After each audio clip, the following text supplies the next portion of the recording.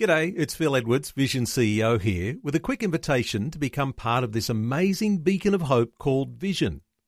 Together we can put our love into action to help people of all kinds build or rebuild their lives on the truth of God. Please consider the part you can play during our upcoming Visionathon appeal, remembering that it's your support that makes Vision possible, including this podcast. Life, culture and current events from a biblical perspective. 2020 on Vision. A sneak peek in some sense today behind the scenes and into some of the things, the thoughts, the concerns that your pastor or church leader might have that you don't often get to hear about. Well, some of the things we'll talk about over this next hour, things that your pastor perhaps even wishes that many more people in their local church knew and understood and took very seriously. What makes your local church grow? And how do you stop the decline of your church if you're feeling as though things are going backwards? Why is it that some visitors to your local church don't return for a second visit? And how do you turn things around with a plan that will actually work, that will see your local church in your local community grow? John Finkeldy and his wife Diane pastored the C3 Church in Hepburn Heights in Perth for 30 years. They built a multi-generational church planting church, and with all of that accumulated wisdom and an eye to the next generation, they founded a ministry called Grow a Healthy Church. And they've been doing that for the past 5 years. These days, they spend time drawing alongside churches, coaching pastors and their spouses, and John Finkeldy is our guest through this coming hour. John, a special welcome along to 2020. Hey, Neil, great to be with you this morning. John, this is something I imagine that doesn't go into the thought processes of lots of people who are members of churches. When I say members, people who attend a local church, perhaps it's going on in the minds of those who are leaders or elders or those people who might be on a leadership board for a local church. But ordinary people, what are your perceptions about what they think about whether they're concerned about what makes the church grow? Yeah, I think your average church member is interested in the growth of their church, and I guess when we say growing church, we're not just talking about personal growth, but the actual growth numerically of a church, or the spiritual growth of the church as a collective, as a group.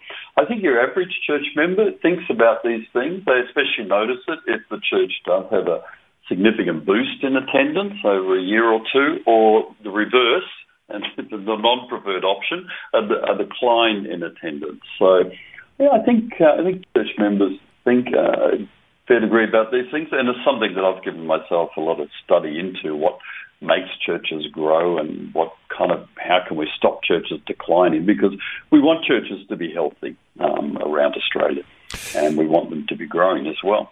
Well, healthy versus unhealthy. I imagine that there are some things that we could identify that might say this is a healthy trajectory that a church is on. This is an unhealthy one. Is there any sort of simple way that you can make that sort of assessment, like a self-assessment, for listeners who are tuned in and look, there's such a variety of context, but this idea of, people who are in country towns, outback communities, and in the big cities all around Australia, they're in different contexts, but are there some things we can zero in on that say, well, this is going to be a pretty healthy trajectory for a church? Yeah, I think when I face that question, and people ask me that question fairly regularly, how can I tell if my church is healthy or not? I have a few basic tenets, if you like, a few basic principles around church growth and church health. And my first one is one that I made up out of the blue somewhere, got a little bit of inspiration. It's churches are like T-shirts. We need all sizes. I think the thing with church growth is we don't want every church to become a large church. That won't happen anyway. Hasn't happened historically, doesn't happen today, will not happen into the future. We'll always have, like T-shirts, small, medium, large, XL, triple XL, and so on. And I think we need all sizes because different sizes suit different people.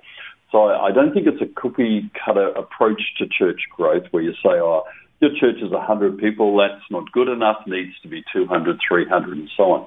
I don't agree with that in any way, shape or form. And I think related to the kind of, especially to regional churches, is that I have this phrase that healthy churches grow to their optimum size. I think the phrase healthy churches grow is a half-truth because I think in reality unhealthy things grow as well. Down in my garden, weeds come up. They're not particularly welcome, but they'll grow. Cancer grows, but no one would ever say cancer is a healthy thing. And I have actually seen unhealthy churches grow. So I think growth in itself, it doesn't indicate health. So I like to think of healthy churches grow to their optimum size, and that optimum size can be determined a lot by their context. If they're in a regional town, a wheat belt small town here in Western Australia, whether they're in a large city, it can also be determined by their capacity in terms of their facility, capacity of their leaders, their history and where they're at and what season they're in. There's a whole range of various things. I think there's Neil, a real sovereignty in size as well that we have to make allowance for. But there's an X factor in growth that no one can quite figure out why this church down the road is 500 people and this church here is 75. I think it takes a little bit of a nuanced approach to it. One of the things I do say, if a pastor asks me, well, how do I know if my church is healthy? And I've got a 3-minute conversation. The thing I say to them is, tell me what your Sunday morning attendance is, and tell me how many people were baptized in your church in the last 12 months. Or if baptism is not a part of your church life, how many people made a significant, solid commitment to follow Jesus? And when I get those sort of metrics, I can kind of have a bit of a shoot from the hip shot at whether there is evangelism going on and whether discipleship is going on. So this is working out whether the church is healthy is a bit more complex than just kind of going, yeah, let's take your temperature. No, you're healthy. You're not healthy. It's quite gets a bit complicated, Neil, which it probably doesn't help church members trying to figure out how do we help. What can I do to help my church grow? Well, I think including listeners in our conversation today, and we say about church members, what should they know? I imagine they should know that a lot of what happens with a healthy church does, in fact, depend on the leadership of the church. And this is where I guess you're working, is with leaders, because not every leader hits the ground running and they're already an expert church leader. This is a growing process that takes decades. Give us some insights here as to, because oftentimes people will be critical of their pastor, but they might not have given their pastor time to grow into the role. Yeah. What are your thoughts for members here and the attitude they might have towards their leadership? Yeah, look, I think church members really can determine as much as the leadership whether a church is healthy or whether a church is growing or not growing. So I think there's a bundle of things that church members can do to actually get on side with where the leadership wants to go. Or even if your leadership is a little bit stale, can I say, a bit stagnant, a bit kind of stuck, I think actually church members wield immense power, and I use that word in the best possible sense. I'm not talking about power brokers, but I think church members have a lot of things they can do to actually get a church moving towards health and towards growth as well, Neil. So I think rather than church members saying, oh, it's my pastor's fault or my leader's fault or why doesn't our church do this, I think there's a whole range of things that a church member listening today could actually, there's a bundle of levers you can pull today to move your church towards growth. And I can unpack some of those for you if you like, if that would be helpful. Well, let's move towards that. But as we're laying a foundation for a conversation here that listeners undoubtedly will want to contribute to, Let's talk about the attitude of church members for a moment to what they think the pastor is supposed to be doing, because I suspect there's a difference. The pastor has an idea of what he's supposed to be doing, or she is supposed to be doing, but then church members might have a completely different idea. What are your thoughts for this disconnect between, the purpose that each one might see? Yeah, and I definitely think we are in a day where pastoring is complicated, pastoring is complex. I heard the last part of your conversation with your last guest, whose name I don't remember, but just talking about some of the issues, political issues that are firing around our nation, and some of the issues that are quite complicated facing our nation. I think pastoring today is quite complex. And I think it's important for pastors and church leaders to actually regularly visit and revisit and redefine to their local church. This is how we see our role in a pastoral role, in a shepherding role, in the leadership role in the church. And this is what we see should be our primary focus. And then I think continue to convince the church members, hey, look, pastors and church leaders are there not to do everything, but they're actually there to disciple and to mobilize people into the fullness of all that they have within them, all that Christ has put in each member of the body. And I think the feeling that, the pastors and the key church leaders are like the football team on the field running around desperate for a break, while everyone sitting in the stand is just eating and drinking, probably desperately in need of some exercise actually out of the stand. So I think we definitely have to get away from that. Hey, I come to church so people can kind of contribute to me and help me, and then I go home again. I think members need to grasp and really kind of connect with the fact that, hey, the reason you go to church is so you can be involved as a member of that body, and a significant and important and valuable member of that body, serving with the gifts and the capacity and the strength that you have. And I think church leaders and pastors need to remind their members of that. But I think members of a church also need to kind of remind themselves, hey, this is not a football game I'm turning up to, where I spectate, watch, pay my money, go home. I'm actually part of a body. I have a role to play. I have a place here. And I think that ability to kind of move more into that, I think, is vital in the life of the church, and vital for church members to go, hey, I've got a role to play here. I've got a significant role to help my church be healthy and to help my church grow as well. Visions 2020 with Neil Johnson, a biblical perspective on life, culture and current events. A conversation today about growing a healthy church. 1-800-316-316 to join in our conversation. John Fincaldi is our guest. He and his wife Diane pastored the C3 Church at Hepburn Heights in Perth for 30 years. And for the last 5 years, they've founded a ministry called Grow a Healthy Church, drawing alongside and coaching pastors and their spouses. John's our guest this hour, and we're taking calls on 1-800-316-316. John, why don't we take a call before we move on? There's some calls coming through. Let's see if we can take as many calls this hour as we can. That might help direct where our conversation goes as we talk about a healthy church. Let's hear, first of all, from Pino in Brisbane. Hello, Pino. Welcome. Hello. How are you, gentlemen? Good. Welcome along. Good. What are your thoughts for our conversation? Well, it's a very timely conversation. Our church, where our pastors are leaving all the time, and it's to the point where our elders and the leaders of our church are getting an outside consultant to find out why. And two questions. Is this common? And also, as a member of the church, how can we best benefit from that consultant and working with the elders and praying to Jesus, etc.? Just to clarify here, Pino, did you say your pastor's leaving? Is that what the word you used there?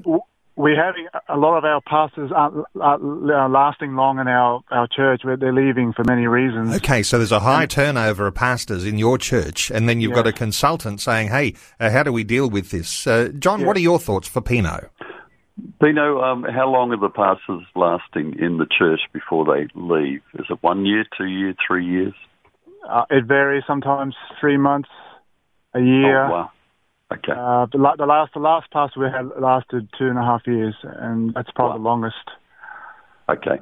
Yep. Look, I think the consultant would need to burrow down into what is the reasons, because that level of turnover will definitely stunt any opportunity for the church to grow. Pastors who are long-term in churches tend to, do better in terms of growth and certainly in terms of health, because shifting leadership like that is not going to have a great effect. I would be, if I was consulting in there, I'd be wanting to talk right down into the grassroots of the church as well as in the leadership.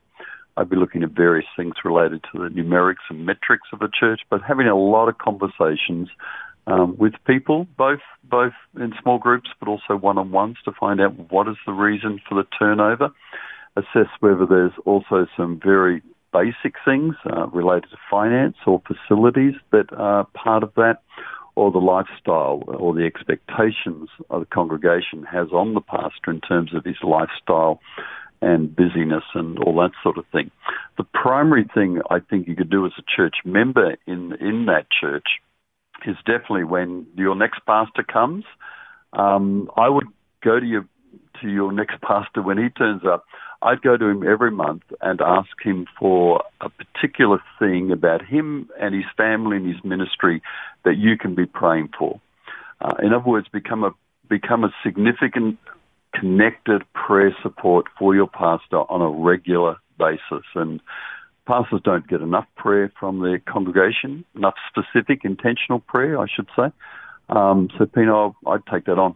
Take that on, being that prayer support for your new pastor when he comes. And every month go and ask him, and then give him some feedback on just, I've been praying for you. Doesn't have to be directional, but just some feedback and let them know you're praying for them. Pino in Brisbane, thank you so much for your contribution today, and our talkback line is open. You might like to access some great wisdom about growing a healthy church today. John Fincaldi is our guest, 1-800-316-316. Before we take another call, John, oftentimes I imagine that some of the crisis points that happen in church and even causing decline or causing things to be in some ways stagnating is this time when there is a transition of leaders. And you've got people who are perhaps, holding things together in a pastoral oversight sense. Maybe it's the leaders who are an eldership, and they've got their idea of how things done. And then the new guy comes in, and he's bringing his ideas, and you've got a clash, you've got conflict. What are your thoughts for just managing those issues in transition?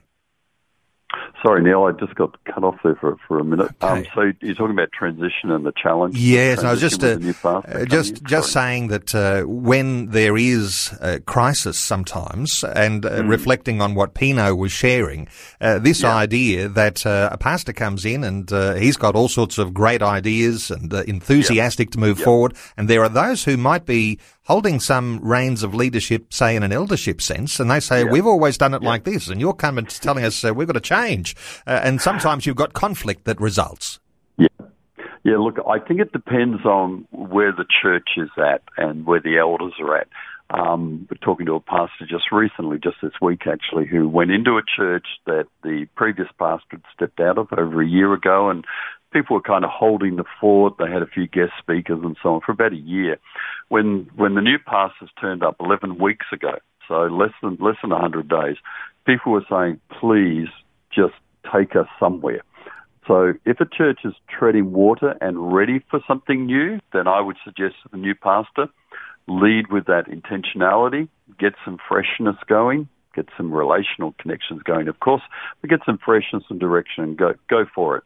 If you go into a church that's, we're okay, we've been doing steady, we've been going nicely, don't need to change much, then spend the year building the relational base. Build with your elders, find out who are the stakeholders, who are the power brokers, build the relational base first, and then bring change. If you try and bring change into a church that's quite comfortable and settled, and we like the way we are, too quickly, they might move you out the door quickly rather than change things themselves. Well, if people are in pain, they generally do embrace change quicker. Well, that's a significant insight, because somehow or other, I imagine that when one pastor moves on, the idea that there's a need to quickly fill that space may actually be not so good and not so healthy for the future. And as you say, as you are able to manage things in church life with your leadership, your eldership, as they've been functioning and doing a great job, undoubtedly, then they ought not to rush, but prayerfully, and make sure that that they've got the right pastor to move into the next role, who everybody trusts to take them on those next steps forward. We're taking calls, 1-800-316-316. Let's hear from Ian in Western Australia. Hello, Ian. Welcome along. Hello. Ian, what are your thoughts? I'm just wondering how much the people in our churches realise that the Bible prophecies are for now, and that we are in the end times, and it has all been prophesied that this would happen with our political system and people turning against God. Ian, good thoughts there. And when we talk Bible prophecy, sometimes we're opening up to controversy because people have different interpretations. Let's get an insight here from John on what Ian's sharing. Yeah, Bible prophecy is not my area of expertise, to be honest, Neil and Ian.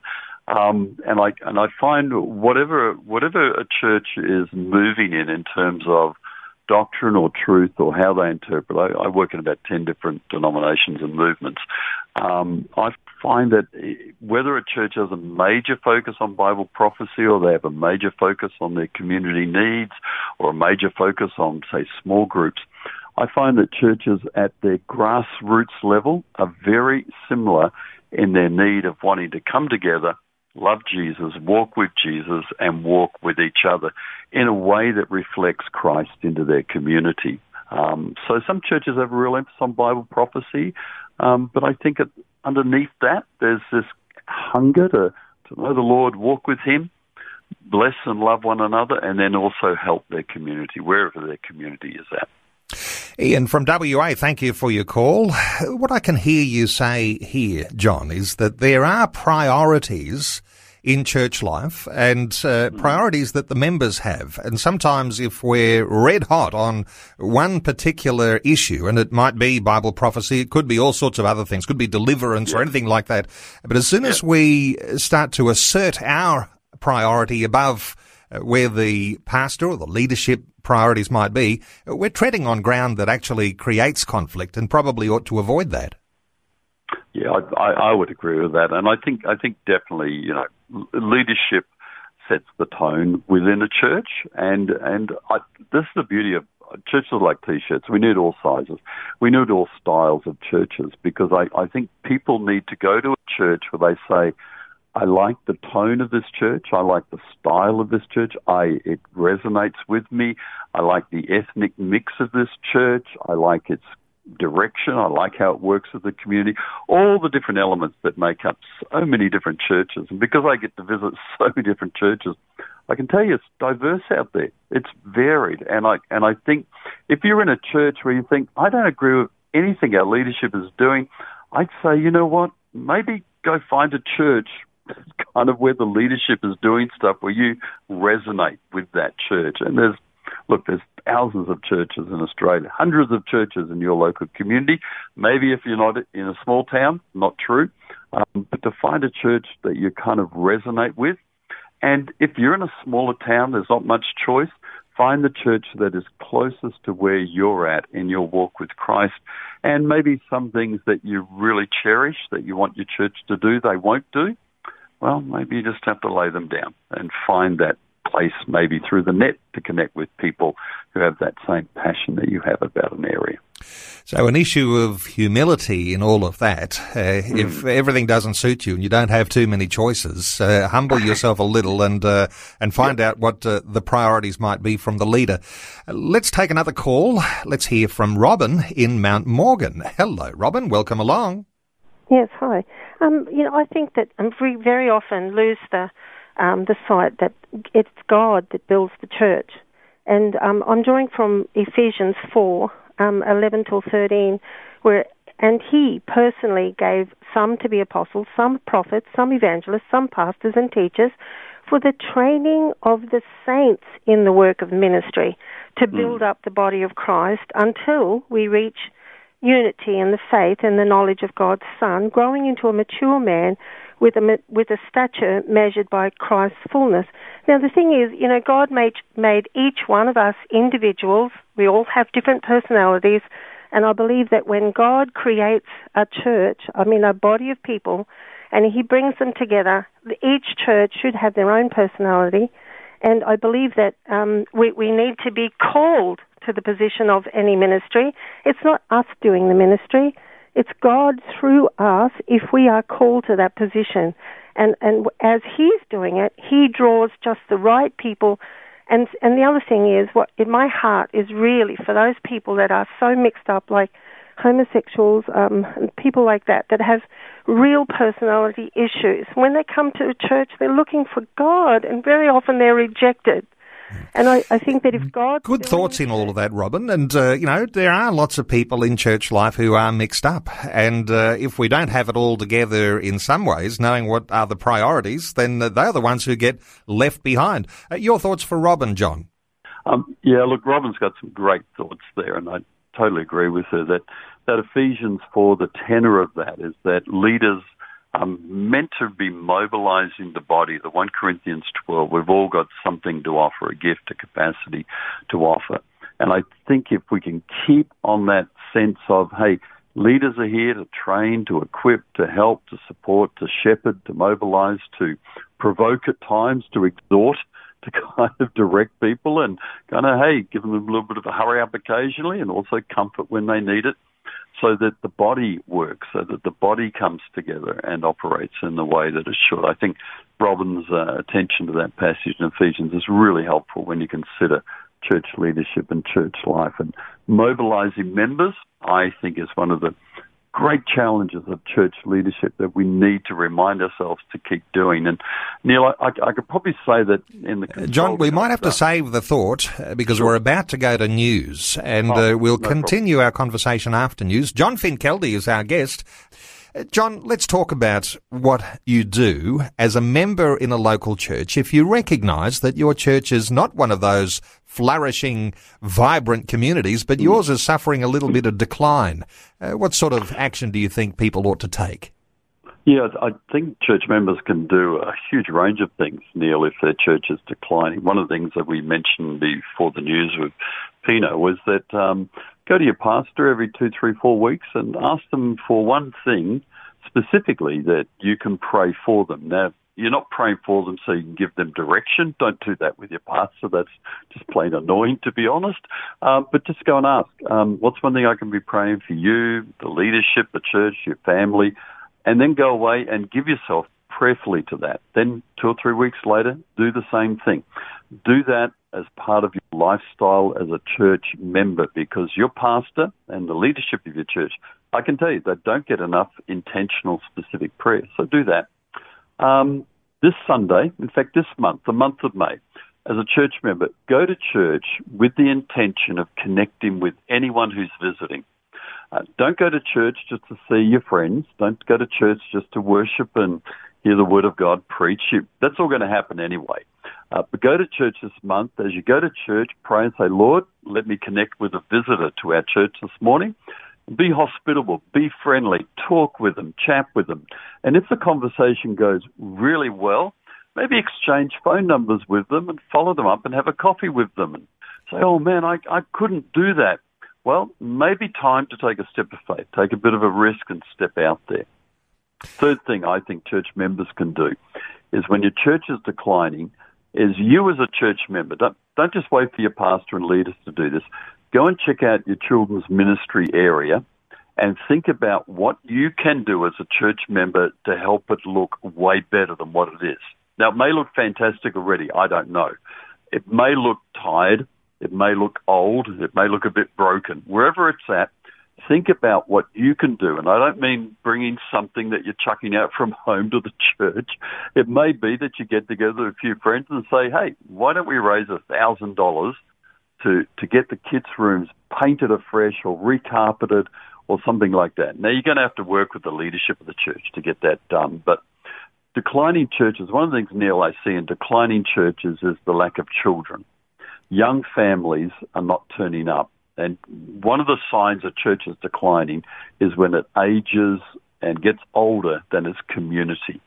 One of the ways to turn that around is have a real focus on children's ministry and make that the most sparkling, best part of your facility. Neil, I could go on and on about what church members could do, but there's a few ideas to kind of get people rolling along. Really powerful insights, because if you're talking about multi-generational or looking with an eye to the next generation, sometimes I imagine you've got to humble yourself and do those things that actually cater for the kids. And that means, I imagine, that the next step on, catering for the teenagers, catering for young people. And sometimes we want to hold on to the music styles and the looks and those sorts of things, whereas if we are genuinely interested in the next generation, it's not all about us.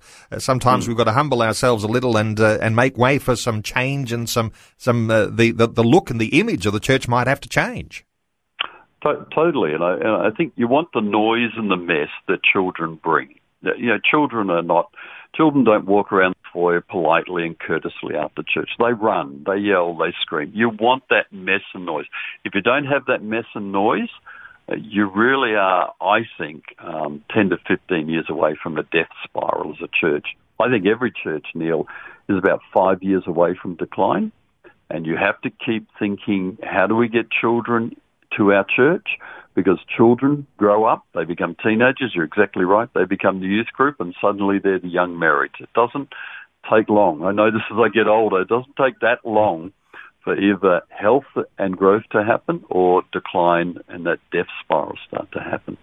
We're taking calls on 1-800-316-316. You might like to join in our conversation. Let's take a call. Benita has been waiting very patiently. Hello, Benita. Welcome along. Benita, are you with us? Benita might have left you too long waiting there, but you might like to call back, 1-800-316-316.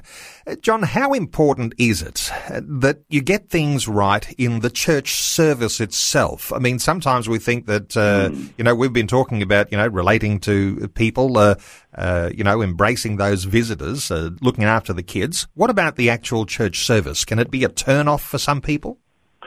I think church services, your Sunday morning service is your primary.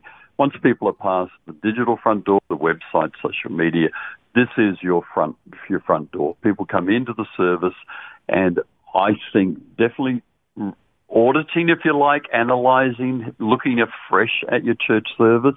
And this is where getting a friend in, a pastor friend, just to come and visit out of the blue, or a consultant or whatever. It doesn't have to be a consultant, but getting someone in and give you some fresh eyes on a Sunday service. So one of the things, there's a number of things I say to pastors when they're looking at their Sunday services. I tell them, you know what, you probably have too many announcements. Why don't you get rid of your announcements for a month and just see what difference it does make to your service? Because announcements can go on and on in churches, and I think, this is my personal opinion, Neil, but I think they're a bit like cinema ads. When you go to the movies, you watch a bundle of ads, and then you watch a 2-hour movie, and who can ever remember any ad that was before the movie? I don't.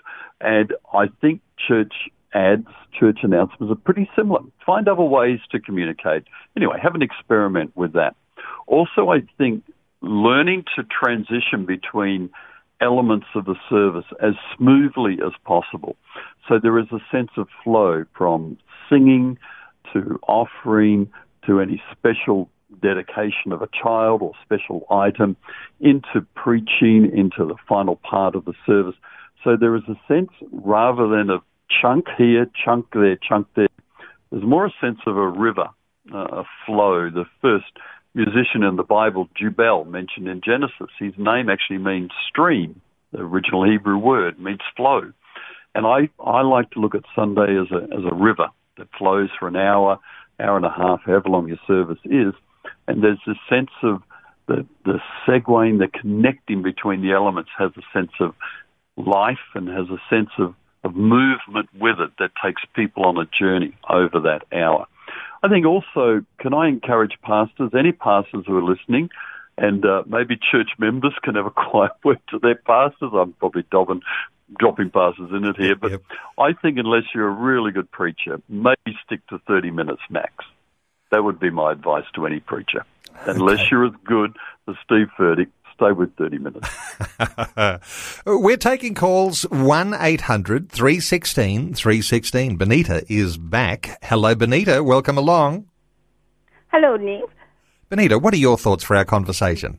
I love to talk about the pastors. I know being a pastor is very hard.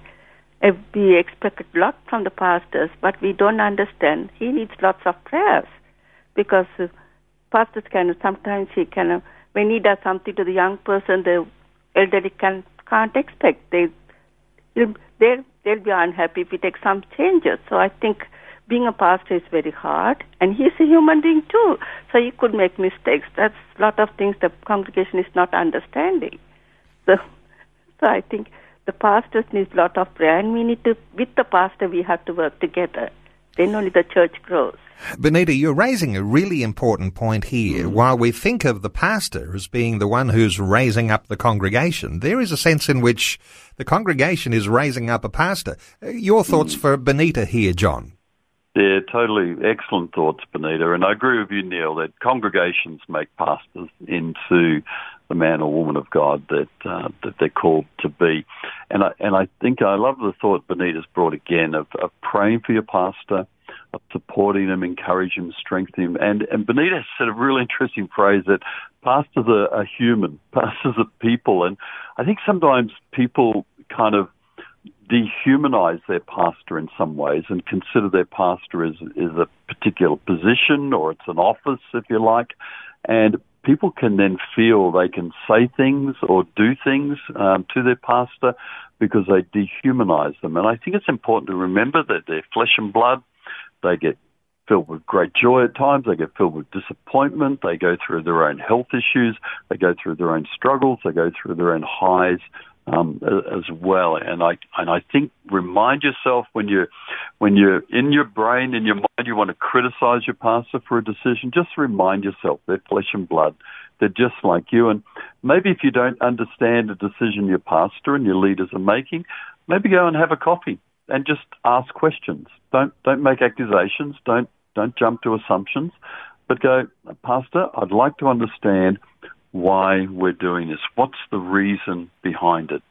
And that'll help you then process. And even if after that conversation you think, I still don't like that decision, if it's moral and ethical and legal, it's nothing dodgy about it, then go, all right, maybe I just need to follow my leaders and act in that area of humility around that. But great thoughts, Benita.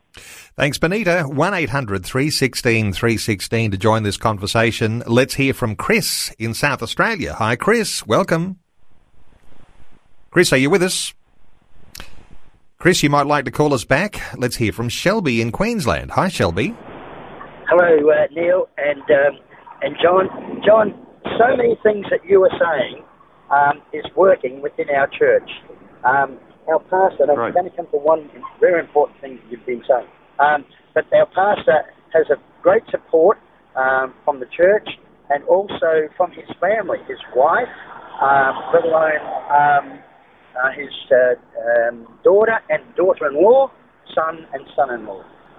It's just tremendous to see how much they are involved in supporting pastor. But the one thing that we have done is we've brought our children to the altar in the church service. Now, they still have their Sunday school, but we involve them in 10, 15 minutes of part of the church and a little bit of a Sunday school listening. And I got to tell you, half the time, any number of adults say to me, I got more out of that probably than the kids. Shelby, you're making a fabulous point here. Honouring the children in church. Children are not just a distraction or a nuisance. This idea of honouring children in the main service is what Shelby's getting at here, and his church is doing that really well. Excellent, Shelby. I love it. And this is what I love about churches. Churches can do creative things that really work well for them, regardless of whether they work for anyone else or not. It doesn't matter. Some churches will go, oh my goodness, the children at the front of the church for 10, 15 minutes, what a nightmare. Shelby's church are doing it, loving it, enjoying it. People are actually connecting with it. So great. I love it.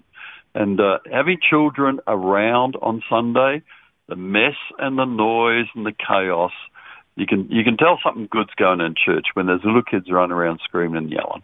I think it's a big part of church life. Thanks so much, Shelby. 1-800 316 316 to join our conversation. Let's hear from Trish in South Australia. Hello, Trish. Hello. I just want to ask, how does the speaker feel about corporate prayer? We're having a real tussle to get people involved in praying for the church. Trish, your church is not alone here. This is an important element you're raising. John, your thoughts for Trish? Yeah, look, I think it is challenging. Get people to come out to another meeting, whether it be a prayer meeting or whatever meeting.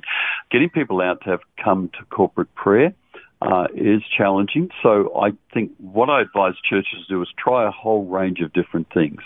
So run a corporate prayer meeting for a season. Run it for 4 or 5 weeks. Short, sharp, get into it and then get out of it. Also, incorporate more prayer into your Sunday service. So when people are actually there, and here's a thought, Neil, get rid of the announcements, spend the 10 minutes praying together. There's an idea.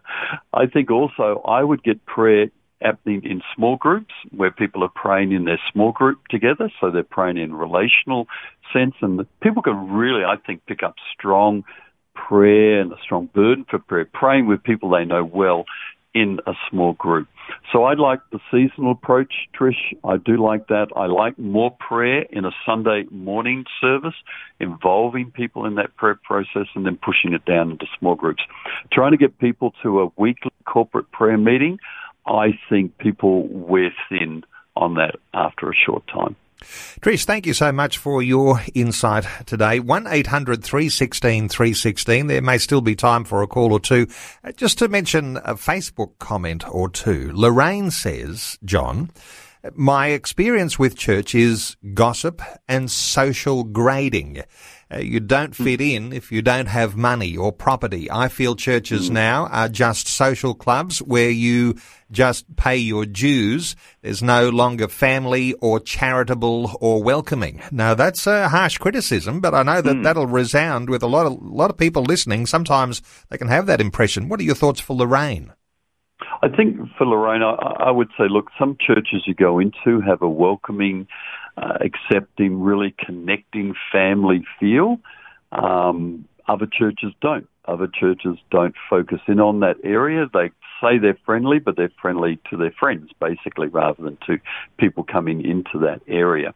I think, Lorraine, if you're finding your church like that, it may be time to look at, I'm getting in trouble with pastors here, but maybe time to look at another church and maybe a smaller family-oriented church. Some churches, when they get to a medium and large size, they can be harder to get into.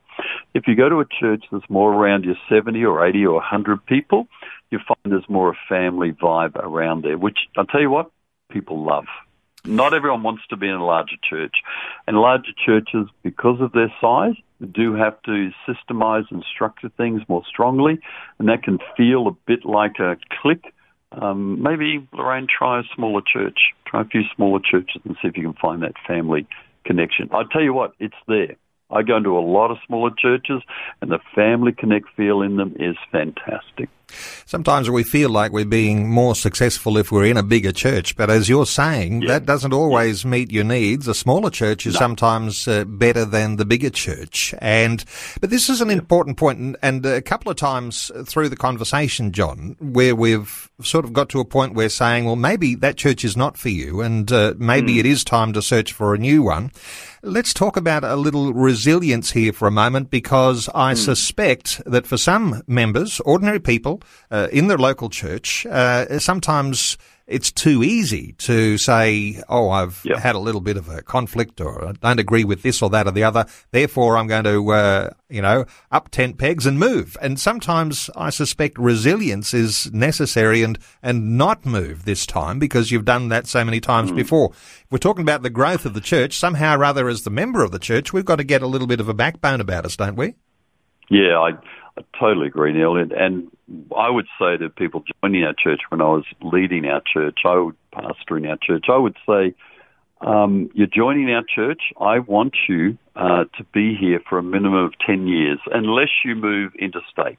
Unless you move for work or family to another town in WA or to another state or overseas. I want you here for 10 years, because over 10 years you're going to experience every season in the life of our church. You're going to experience growth seasons, decline seasons, plateau. You're going to experience your pastors being woohoo. You're going to experience your pastors being oh no. And you have to go through all those seasons. Don't stay here 2 years and move on. You're doing us and the whole body of Christ a disservice. So, yeah, when I'm saying to Lorraine, maybe check out another church, if Lorraine's only been there a couple of years, I'd say hang tough, move in a bit closer, build the relationships. But if it's been a 15, 20-year journey and you feel like I need a new season, in my church, always sad to see someone go, but if they were a 15, 20-year-old kind of member and they felt like I need a fresh start somewhere, I'd say, look, we love you and we bless you as you go. We're not going to hold you back. Right.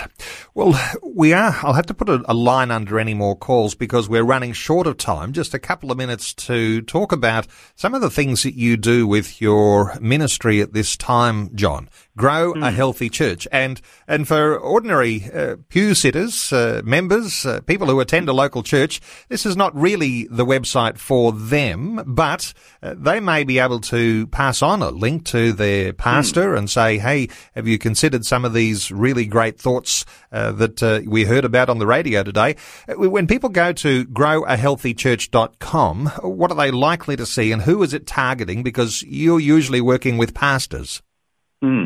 Yeah, they're going to find three main elements, Neil. They're going to find my blog, which I've been blogging for about 10 years, so a whole range of topics there that would be helpful for church leaders, but also for church members. It gives them an insight into how church leaders think, and also maybe just shifts them in some of their framework of thinking about church life. They'll find the blog, which is all free. They'll also find all the details about the consulting work that we do. And I've done 115 of these consults, 4-day consults with churches in the last up to about 7 years now, in all different nations around the world. There's all the details of the benefits of that consulting. And also we have a resource hub that's there that people can jump into and dive into, and that's a membership hub. They can dive in there and check out all the resources. But in the blog, they'll find free resources. There's all things they can download, things they can check out as well in the blog post. So, yeah, cruise through and check us out. And there's a contact page there as well if anyone wants to reach me through growahealthychurch.com. More than happy to have a chat about church leadership and church life. Definitely, I love the church, Neil. The church is definitely rising in Australia. I feel very hope-filled about where the church is going in our nation. Yes, and not a time to be fearful, because some of the things that even we talk about on this program, I must say, I do get concerned that perhaps there'll be some who actually are fearful, but we are a hope-filled people, and we adapt into the circumstances. And it, as we would say earlier on, Jesus said, I'm building my church. So we've got to do our part, and he does his part. But growahealthychurch.com is John's website. And as he said, you can even make a connection with him through growahealthychurch.com. John Fincaldi, great to get your insights once again. Thank you so much for taking some time to share those with listeners today on 2020. Thanks, Neil. Been great being with you and your listeners. Before you go, thanks for listening. There's lots more great audio on demand, or you can listen to us live at visionradio.org.au. And remember, Vision is listener supported. Your donation, large or small, will help us continue connecting faith to life for hundreds of thousands of people across Australia and around the world. Learn more or donate today at visionradio.org.au.